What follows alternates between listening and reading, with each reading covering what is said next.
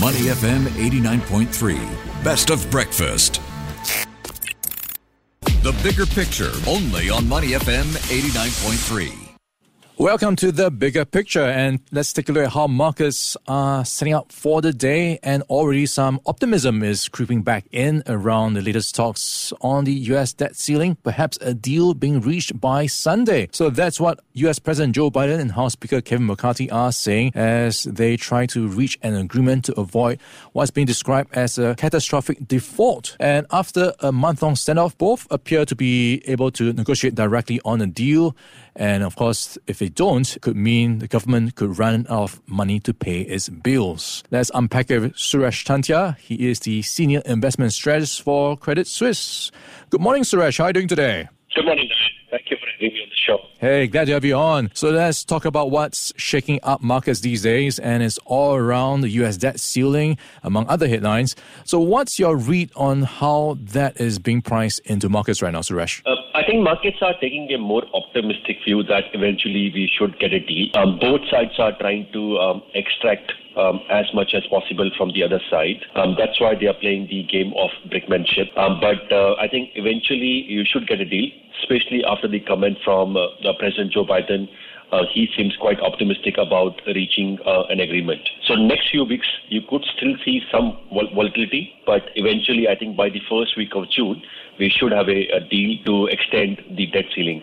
Okay, so if you are trading markets right now, should you be trying to stay away in that sense until things get resolved? I think markets might not see a lot of downside from here, even if there is no deal in the next couple of weeks. In fact, we would be advising to buy in case there is a pullback in the market because of these concerns. Because it's unimaginable that the US will default. Most likely, at the last minute, both sides will agree to a deal. Yeah, that's what has happened in the many past times. Always a last-minute deal seems to be on the table. So we'll see how much closer to the deadline we will see this happening. And of course, what's been also in the past few weeks has been the earnings season.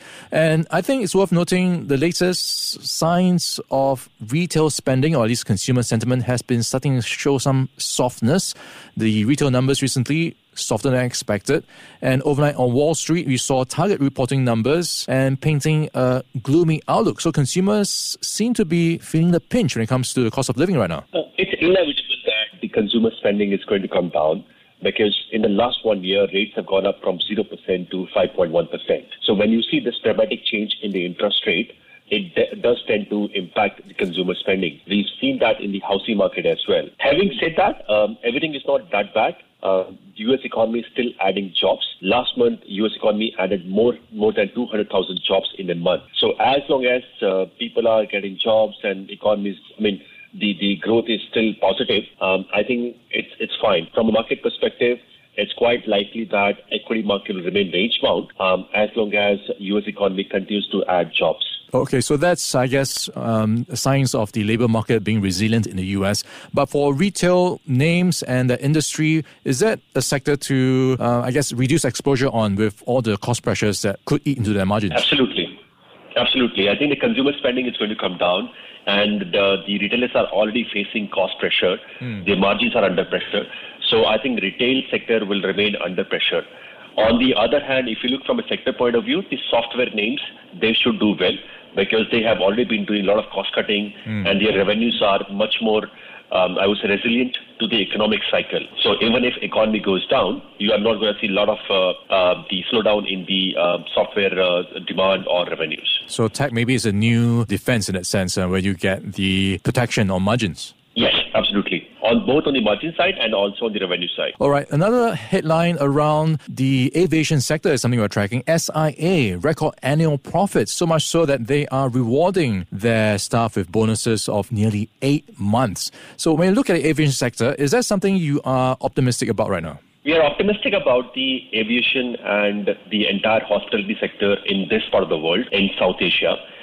Because we are still seeing tourism revenue going up, especially after the reopening of China. Chinese tourists annually used to spend $270 billion US. And for the last 3 years, they have been under lockdown. So as Chinese tourists go around the world, we are going to see demand for more tourism and hospitality facilities which will be positive for the entire sector in this part of the world. But one thing to keep in mind is that in US, we are seeing cost pressure even for the aviation sector. The demand is high, but their margins are coming under pressure. So it has to be more region-specific, and that's why we are more positive towards Asia compared to US. All right, keep your eye on the cost pressures for the various sectors. We've been chatting with Suresh Chantia. He is the Senior Investment Strategist for Credit Suisse. Before acting on the information on Money FM, please consider if it's suitable for your own investment objectives, financial situation, and risk tolerance. To listen to the full interview, download our podcasts at moneyfm893.sg or download our audio app. That's AWEDIO, available on Google Play or the App Store.